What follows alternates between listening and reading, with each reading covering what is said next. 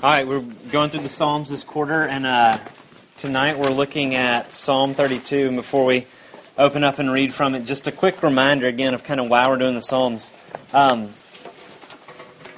just got to be in the Psalms. That's the reason why. And what I mean is this: it's the place where we get to process how we feel, not just how we think, but we get to take the truths of Scripture and walk through them emotionally.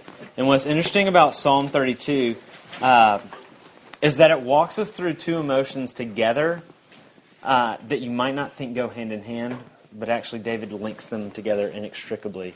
And it's actually shame and joy, or guilt and joy. And David's own grappling with these things in his own life, we're actually given a picture of how these conflicting emotions relate to each other and how they're tied together. So hear now from the Word of God.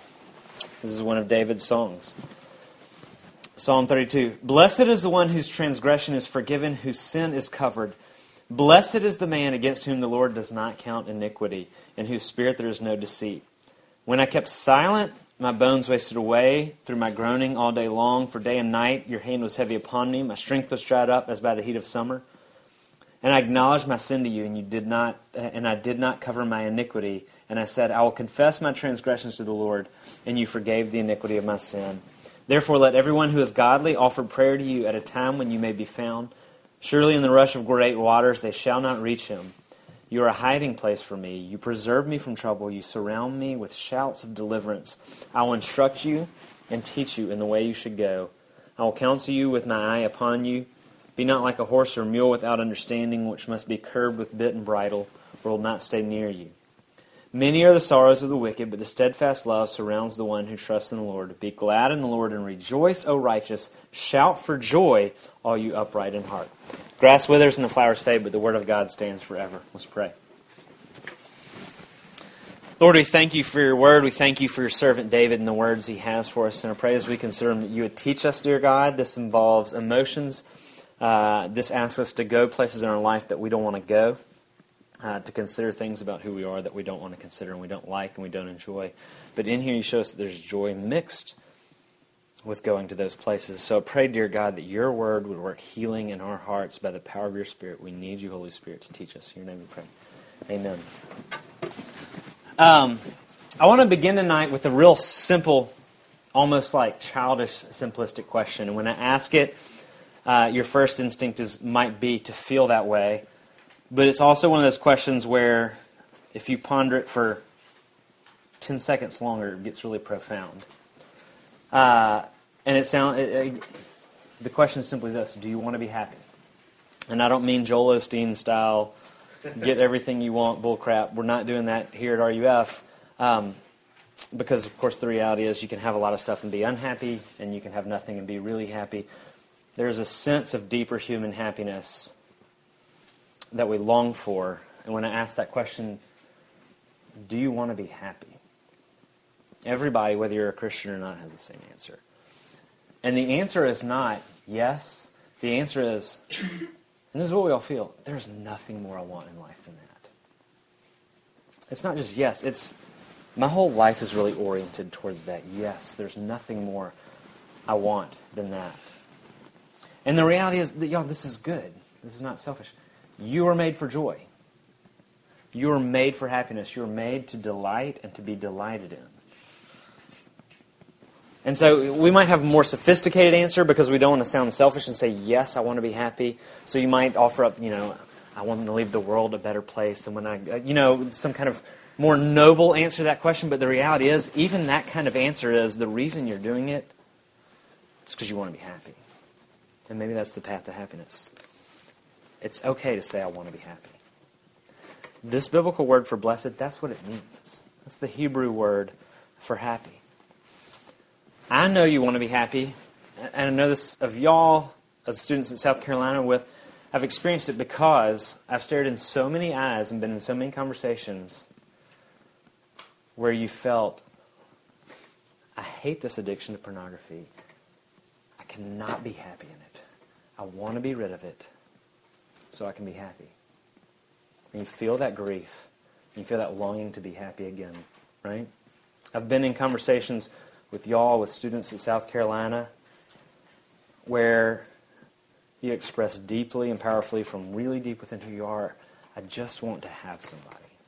I want a boy, I want a girl to notice me. And what that is you saying, I want to be happy. And that is right and it's good. I've been in conversations where you feel, my personal history within my family and my family's history, I wish it wasn't that way and I want it to be fixed. No, it's the longing to be happy. And that's right and that's good. And the reality is, all of that indicates the fact that you are made actually for happiness. You are biblically, Christianly made for happiness. And the problem is happiness is hard to come back. Because something's broken. And this is the hard part about this psalm that we'll push back against naturally. This is the most terrifying reality in this psalm. And it's this. The least popular doctrine in Christianity is the most important first step to happiness. The least popular doctrine in Christianity is the most important and first step into happiness. The least popular is offensive. We want to explain it away. We want to justify it. We want to hide it. We want to ignore it. We want to numb ourselves to it. We want to say it's fascist. That's what I always like to call anything I don't like. It doesn't matter what it is. It's fascist if I don't like it. Pepsi is fascist, whatever. It's narrow-minded, it's cultural imperialistic, it's oppressive, it's soul-crushing.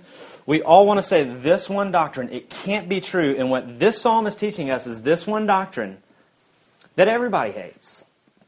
Christian, skeptic, whatever, is actually the first and foremost, before even your doctrine of Jesus and the cross, this is the first doctrine that you have to take in the center of who you are in order to be happy. And this doctrine is the doctrine of sin, right? Least cool doctrine of all of them. The path to blessedness, the path to happiness, begins with a robust, it means powerful, terrifying, soul-searching doctrine of sin. And we want to circumvent that process. We don't want the path to happiness to be through the valley of the doctrine, through the valley of the shadow of sin and death, right? We're dying to believe we can circumvent the path to happiness, that it can go around dealing with that issue of sin because we don't want to deal with the shame and the guilt that it brings. And that's why the first point tonight is we kind of figure out how has David moved to joy in this psalm? Where does Christian joy come from? Where does happiness come from? And the first thing he shows us is this, is that it actually comes with grappling deeply with a very searching. And what I mean by searching is a doctrine of sin that goes deep down into who you are and diagnoses you in all the places you didn't think it could or should diagnose you. A deep searching doctrine of sin. The first thing in moving towards joy and blessedness and happiness in life is a doctrine of sin. And we see this because in these first two verses, he gives us 4 different words for sin. That repetition. It's good poetry, and it's also good Hebrew poetry. It's good poetry because he's giving us different facets of sin, right? By using 4 different words. It's good Hebrew poetry because he's repeating himself over and over again, and repetition is a way of saying, this is central, this is big, this is one of my main focuses. And so he says, blessed is the one whose transgression is forgiven, whose sin is covered.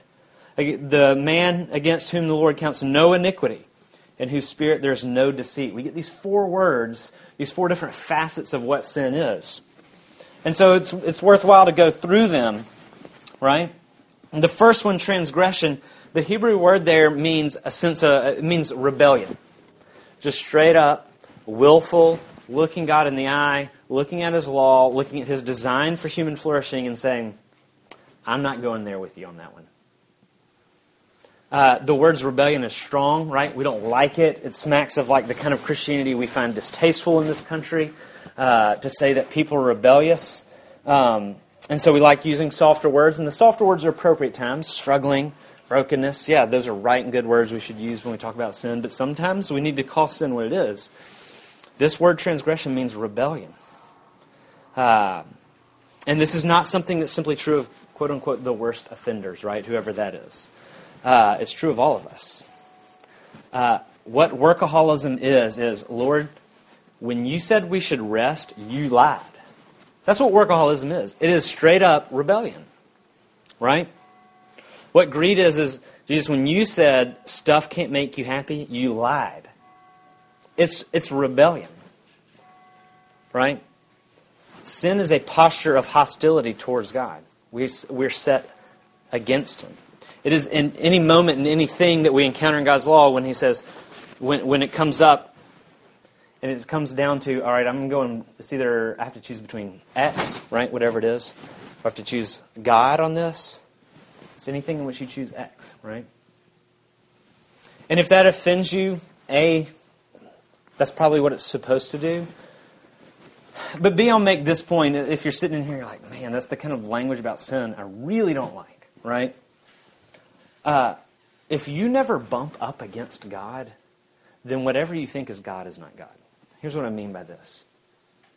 If you're trying to do business and you're wondering about this deity, about the God of the Bible, and the God you meet is always accommodating His ethics and His design for human flourishing according to whatever you want to do, guess what? It's not God that you're doing business with. It's actually your own imagination of yourself, right? If God is God, then at some point, and actually a lot of points, we're going to end up bumping up against Him. And if we never bump up against Him, if we never find that His law comes in contradiction to the things we want to do, if that never happens, that means you just imagined a deity that looks exactly like you. And you think everybody else has imagined a deity that looks exactly like them. Since in practice, you're actually a polytheist, right? That's offensive, and sorry if you're not upset. Brent told me I was a polytheist, but we're rebellion. Second word comes up is our sin. This word sin is a sense of falling short, and that's a word that I think probably makes sense really quickly here, right? Falling short of expectations, falling short of God's design, falling short of who we are supposed to be. You are insufficient. I am insufficient. Not just in terms of your professional or your academic development, but as a person. On the level of your personhood in its totality. And I kind of don't even have to explain that one, I don't think, because I think we all feel it. I am short of something I was supposed to be. And you're short of something that you were supposed to be. When we're all short of God's glory, we're not measuring up. So there's rebellion, there's falling short. The third word is iniquity. That word in Hebrew means perversion or distortion. A perversion or distortion of something good. And see, here's an interesting thing. Evil is actually dependent on good. And what I mean by this is evil doesn't exist unless actually good exists first. Because evil is actually a corruption or a distortion of something once good. That's what evil is. So sin is our taking something good and distorting it. Sin is taking work, not making it a delightful activity done in service to the Lord, but rather making it the center of who we are in this life-defining, anxiety-filled race that has no rest, right? Sin is taking relationships and not delighting in serving one another and loving one another, but using friendships for our own ends so that we can get what we want out of it, kind of a parasitic approach, ready to end the relationship as soon as it becomes costly to us in terms of resources or time, right? Sin is taking wealth and success and making it the goal of our pursuits instead of a byproduct of laboring with wisdom and with kindness and love. I mean, here's anger, y'all, is a corruption of love. Anger is something good that went wrong. Because love desires the best for people. And anger is that twisted into punishing people because they're not the best for you. Right? Jealousy, y'all, is something good gone wrong. Jealousy is the corruption of hope. Hope is the longing for the world to be the way that only Jesus can make it. And jealousy is the selfish unbelief that Jesus isn't enough. Adultery is the corruption of sex. Sex is made for enjoyment and for celebrating and cementing union with one another. Adultery is the selfish act of procuring pleasure for yourself without concern for the other parties and without enjoying the union of covenant. Now, sin is a distortion.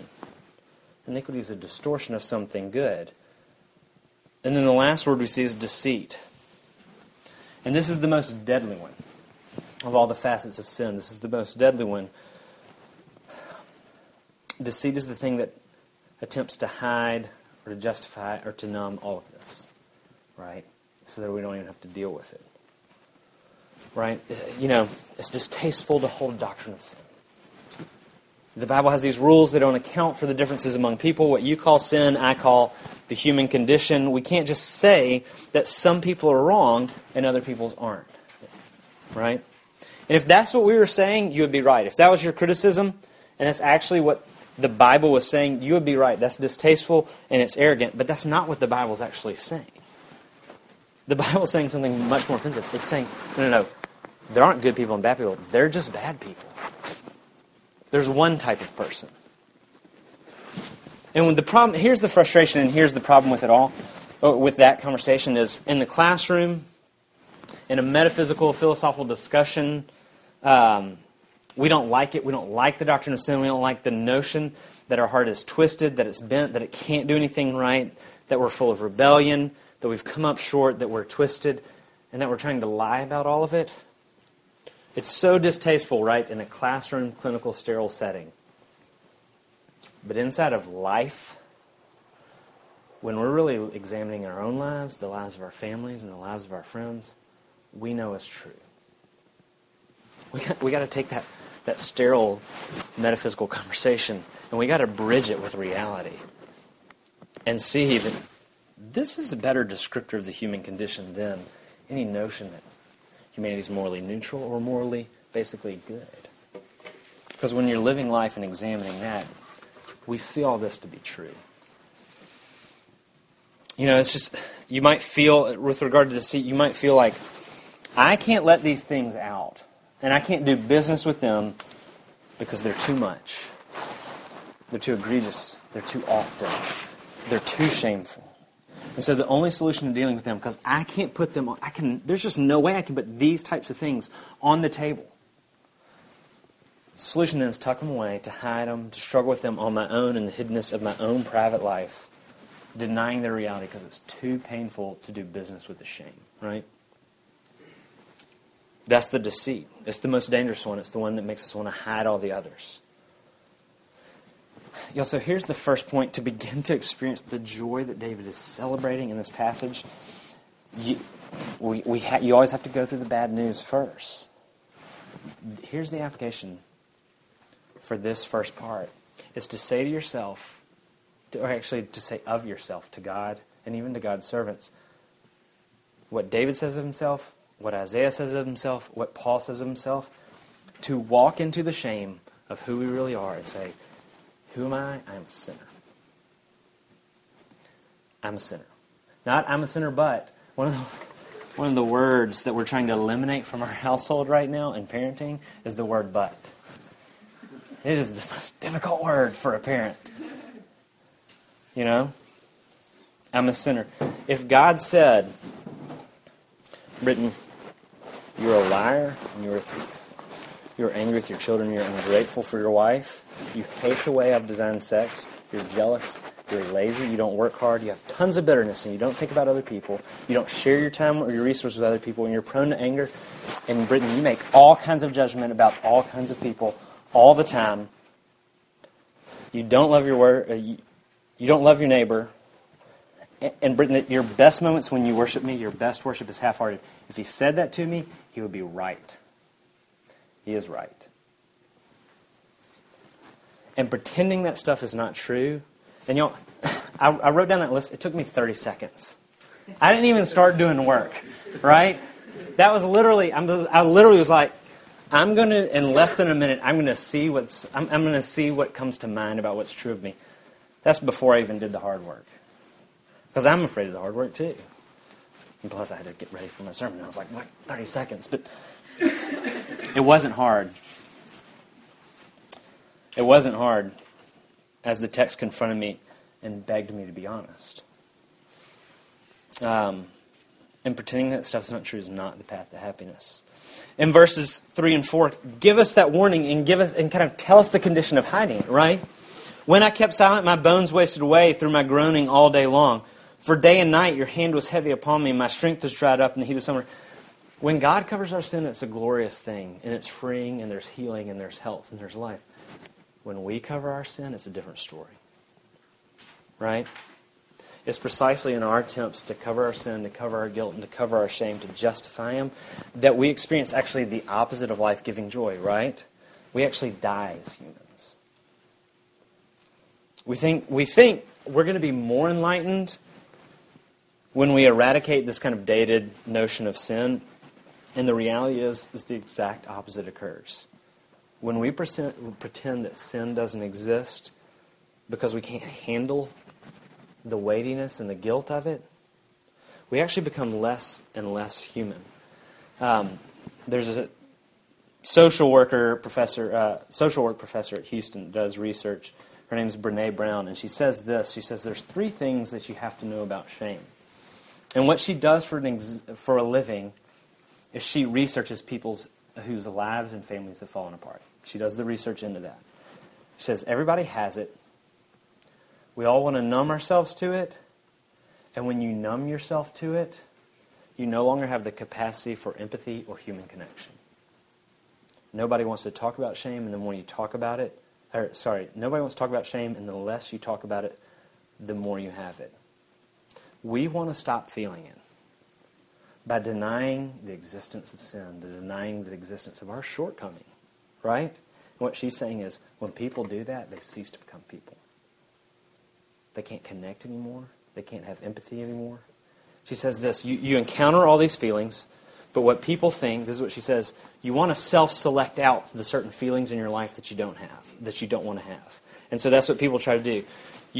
And she's saying you can't selectively numb emotion. And what I mean by that is, here's the bad stuff, vulnerability, grief, shame, fear, disappointment. I don't want to feel these. So I want to self-select those out of my life. And you can do things to numb them. And she walks through the ways we medicate and addict and work and cover ourselves and numb ourselves to our sense of shame. And she's saying, you can do it. And when you numb those, this is what happens to the people that I've studied. They also numb their ability to have joy. They numb their ability to have gratitude. They numb their ability to have happiness. So they can't feel those anymore. And then what happens is they get scared again because they can no longer feel. And so they actually go back to the ways that they're medicating their shame and their guilt and reinforce the cycle again. So on the other end, they actually can't feel joy even more. They're even further from gratitude. They're even further from thankfulness because they were so afraid of getting into their shame and their guilt and doing business with their inadequacy as a person.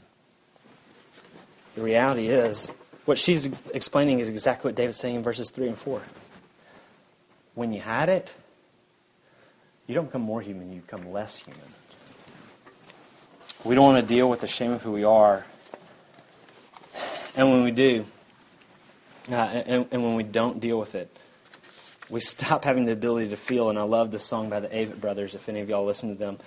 It's called The Tin Man. And they sing this amazing song about, just listen to the words. It says, you can't be like me, but be happy that you can't. I see pain, but I don't feel it. I am like the old tin man. I'm as worn as a stone. I keep it steady as I can. I see pain, but I don't feel it. I am like the old tin man. I miss it. I miss it. Oh, I miss the feeling of feeling. I used to fill the sky around with happiness and joy. I had news to give the wind, to keep my sails and my heart employed. I felt people around me. I felt loneliness and shame. Back then, every day was different. And now, every moment is the same. I miss it. I miss it. Oh, I miss the feeling of feeling things. Now, some of us, I know, are in this place. And we don't know it because we can't feel anymore. And some of us are afraid we're in this place because we know we're feeling things less and less. And the reason we don't feel it is because we're afraid of dealing with the truth about our rebellion and our inadequacy and our shortcoming and our distortion and our deception. And so we've attached ourselves to anything that can numb it. And now we can't feel anything. So here's the first invitation for tonight. The invitation is to feel again. The invitation is to set aside your medication, to set aside our work and relationship, the sexuality, the volunteerism, the approval, the popularity, the resume building. My addiction is information. If I can distract myself with information at 3 o'clock in the morning when I'm terrified, right? I have my iPhone next to my bed and I'm like checking Twitter at 3 o'clock in the morning. I'm like, please somebody say something interesting because I'm afraid of being alone by myself and finding out who I am. take sin seriously, y'all, because it's the only way you can be happy. Because that enables us, and it leads us to the second point, and it leads us to David's celebration, which is you can then finally take grace seriously. Because to every word about sin, he has a word about grace. He's got an answer for it every time and beyond. His words for grace are much longer and much more adequate and much more powerful. He has so much more grace to offer in the face of 4 words about sin. And there are a couple of things you need to know about grace at first. And the first thing is this. There's nothing you can do for it. Penance doesn't work. Penance is this. Penance is driven by guilt. I can do something to make myself a worthy candidate of God's favor, of His grace. Right? This is at work when you believe that God is wavering in His favor for you, that on some days and in some seasons you're being extra Jesus-y, right? And God really loves you on those extra Jesus-y seasons, those extra Jesus-y days, right? And then there are the days where you're not quite as Christian. And on those days, you're not sure what God thinks of you. That means you're relating to Him thinking like, well, I can earn His favor. I can earn the right to His grace. And here's one thing. Here's the question. Are you pursuing a Christian lifestyle out of guilt? Are you pursuing it out of guilt because you've seen something you should be, right? And other people, whatever it is, and you're not, and you're thinking, I think that guilt is going to drive me into finally doing that like those people. And here's the tough reality that none of us wants to digest, because we're all prone to try to be religious and be driven that way by guilt. Here's the reality. It's not kind of worthless or a little worthless. It's worthless. That kind of spiritual living is worthless. Jesus and Paul don't just feel ambivalent about it. They oppose it. Guilt-driven religious life is worthless. Paul says in Colossians 2, he says, it'll actually have the appearance of self-made religion and wisdom and asceticism and all this ability to deny yourself things, and it'll be so attractive, but it has no power to actually stop the indulgence of the flesh. It's actually not just a little bit, not some, or not a lot. It's completely worthless. Guilt-driven religious living is worthless. It's a waste of time. Be free from that. There's nothing you can do. Secondly, you need to know this about grace. Only somebody with the authority can actually give it to you. What I mean by that is this. I owe Wells Fargo money for my house on a mortgage. I'm not like crazy debt. I'm in normal debt like everybody else. Kaysen can't forgive my debt to Wells Fargo. Okay? Only the person who has the authority to release us from our obligations and from our debts can actually release us. I say all that to say, and I'm not going to go any further than this, forgiving yourself is crap. We're not going to have that conversation. We can talk about it later. That's not who we need forgiveness from. There's nothing you can do about it. You can only be released. We can only receive grace from the one who has the authority to give it. And lastly, and this is a good one, y'all, His grace is fast. And actually mean that the way it sounds. It's fast. Verse 5 is beautiful. I acknowledged my sin to you, and I didn't cover my iniquity, and I said, and listen to the tense of these words, I will confess my transgressions to the Lord, and you forgave the iniquity of my sin. Lord willing, many of y'all will be parents one day. When we deal with the girls, they fight, and we talk to them, and they come up in our room, and we kind of have this spot where we talk about things, and we know what happened. Here's the annoying thing you find out when you're a parent. You actually know everything your children do. We didn't have any secrets. I thought I did. That's been dispelled. I know everything my children do and say. So does Elizabeth. And so when we have them come up, we want them to articulate what happened here, what you did wrong, and we want them to ask for forgiveness, to seek mercy, and to see that forgiveness is to be had. And it's so hard. Again, that word but comes up a lot. The but, sissy. And it's just like, we know what you did. We know you snatched the doll from your sister. We saw it. We were there. She was being kind to you. Like, don't make excuses. All we want from them is for them to come clean. And what happens is this. Finally, they'll stop making excuses. And they'll say, I took the doll from Sissy Mommy. And y'all, I forgive you. But the easiest words to say to your children, at least at this age, it could get harder later, it comes out of your mouth so fast. And a lot of times, the embrace starts before they even finish the sentence. Because all we're dying for is for them to come to grips with who they are so that we can then move toward them and restore the relationship and hug them. Literally, the embrace and the forgiveness has taken place before they verbally finish the act of contrition or repentance or confession. It literally happens faster than they can finish the sentence because we're just dying to show them forgiveness, y'all. Listen to verse 5. I will, right? Future tense, confess my transgressions to the Lord, and you forgave the iniquity of my sin. Y'all, God's grace is fast. He is eager to give it. It is being shown to you before you finish verbalizing your confession, before you finish verbalizing your guilt and your shame, the things about you don't want to verbalize. It's already being shown. He gives us a couple of words for His grace, right? The first one is forgiven. Blessed is one whose transgression is forgiven. This is the notion of being lifted up and taken away. Psalm 103 says this, He removes our transgressions so that it's as far from us as the east is from the west. It's beautiful poetry, right? That they're as far from each other as anything you can get. That your sin and you are nowhere near each other anymore. That the burden is lifted. The guilt, what weighs us down, our condition for the Lord has been lifted. Right? Whose sin is covered. You can't go to a wedding party dressed like a bum, right? You can't be in the presence of the Lord the way you are. And His response is not to reject you. His response is to give you the appropriate clothes for the setting. Literally, Isaiah 61 says, He's clothed me with garments of salvation. He's covered me with the robe of righteousness. He covers us. He makes us adequate. Blessed is the man against whom the Lord counts no iniquity. This is a sweet one. Our failure, our rebellion, our shortcoming, our deceit, God's not going to count it against you. Because it stands like debts on our account, right? And He releases us from those debts. Because here's the reality. Your life will have an accounting. There will be an accounting of it. My life, there will be an accounting.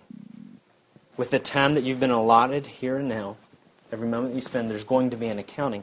And what Jesus, and here's the frustrating thing, I'm sorry to say this, Jesus doesn't give a crap about your GPA or your startup or what med school you get in. That's not what He's counting. The accounting will be along these lines. The question will be, did you love God and love your neighbor? That's how your life will be measured. And if you're like me, you're terrified of that moment. David is saying, this is grace. The grace is that in the final accounting, He will not record your failure. Your failure will be expunged from the record. He won't see it. It will not be accounted to you. Lastly, in whose spirit there is no deceit, He gives us a spirit of honesty. Right? We're prone to deceit. The list of the words of God's grace ends with this one, with this movement towards an honest spirit. Grace produces an honest spirit, y'all, because when you get grace, you realize that there's nothing worth hiding. Like, why would you hide anything if His grace is this expansive? Why would you justify anything? Why would you deny anything when there's grace, when there's forgiveness, when there's covering, when there's freedom? Why would you not take everything to the Lord?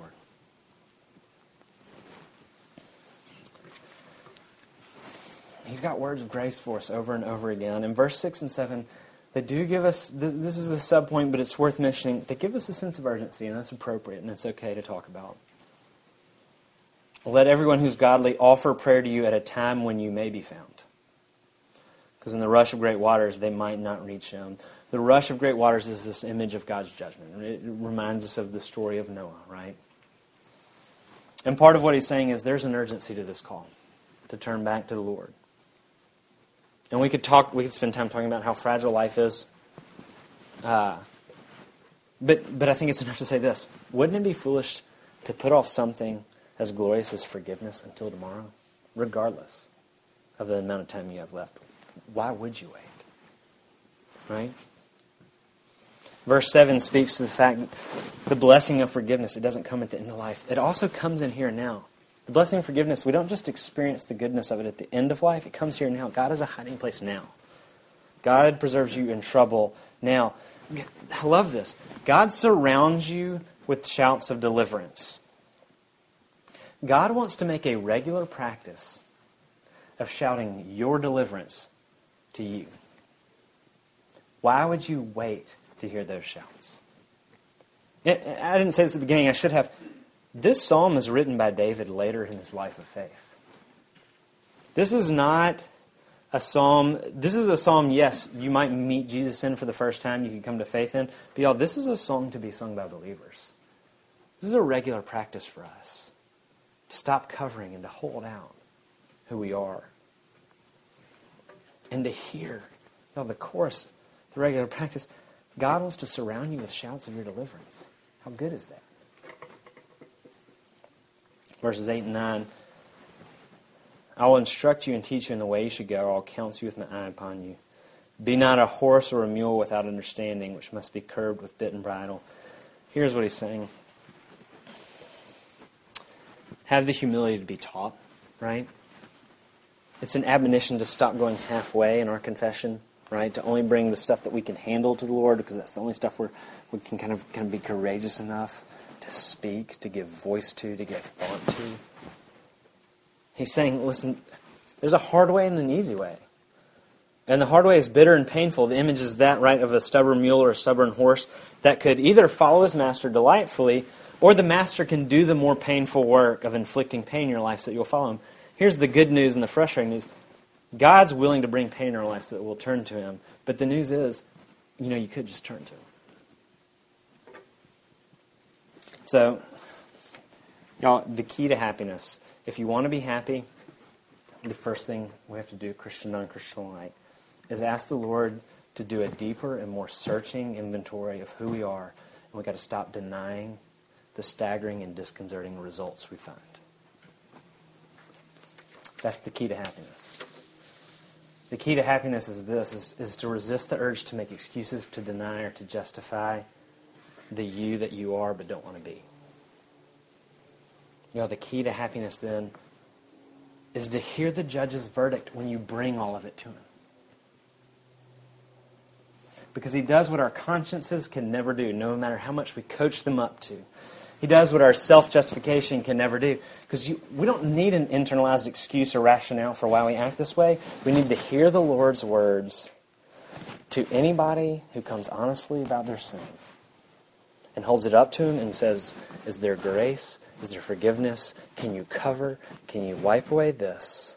And y'all, there's no greater, deeper, more powerful joy, even happiness, than being fully, deeply, even scandalously known and exposed and being forgiven. I'll conclude with a scene from a TV show y'all all need to watch starting tomorrow. If you haven't already, Friday Night Lights. It's amazing. There's the sacraments, there's Bible, there's preaching of the Word. If there's a second order of things you need to be involved in the Christian life, it's probably in that order of things, like fellowship and watching Friday Night Lights. But there's a great scene at the end of season 4, and what you need to know is there are two brothers, Tim and Billy Riggins, and they're both immature, they both grew up without a father, but they're deeply loyal to each other. And Billy's trying to start a business because he's married now, and he has a kid on the way, and he has just all this insecurity, and he doesn't know what to do. And so what he does is he starts stripping stolen cars for extra money because he can't pay the medical bills. And he hides it from his brother Tim. And then it's so funny. I'm not a crier. I wish that I was. I'm even slightly embarrassed that I'm not. I'm not a crier. I cried in Rudy, and I cried in 3 episodes of Friday Night Lights. Nothing else in my life. I even tried to cry when our children were born because I felt guilty for not. And yes, they mean more to me than Friday Night Lights, but for whatever reason, Friday Night Lights gets to me. And I watched this scene this afternoon, and I was like, crap, I'm getting teary while watching Friday Night Lights, and I'm about to describe a scene in a cheesy sitcom on a major network, and I'm going to cry in a large group over a TV scene. It's terrible. Anyways.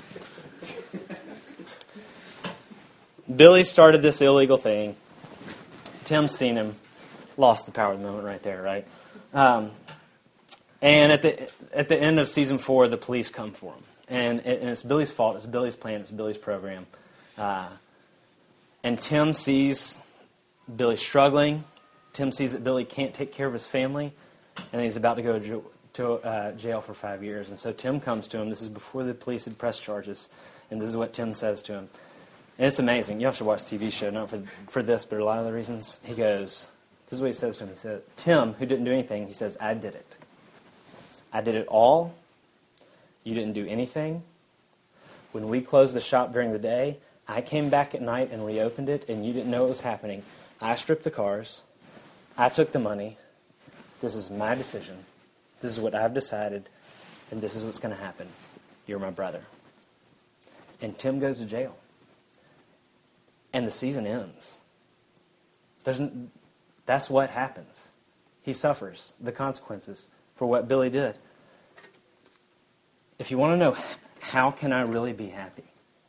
Why does it take the confession of sin? Why does it take embracing that sin? Is so that you can finally hold it out and hear what Jesus has to say when you hold it before him. You say, this is me, because this is what he says to my short list that I came up with in 30 seconds, to my longer list that I could find in a minute and a half, to your longer list. This is what he's willing to say. He's willing to say, I did that. You know, Jesus gets punished because he says, I did that. I did it all. Jesus says, I'm the angry father. I'm the distant husband. I'm the ungrateful son. I'm the bitter pastor. I'm the liar. And I'm the cheat. I'm the sexually jacked up guy. You didn't do anything. That's what Jesus says to me. That's what Jesus says to you. And he goes to the cross in our place. Y'all, there's no other way to joy. There is only joy in the confession of sin, spilling out your heart, all of it before him, and saying, this is who I am, I can't bear this, is their hope.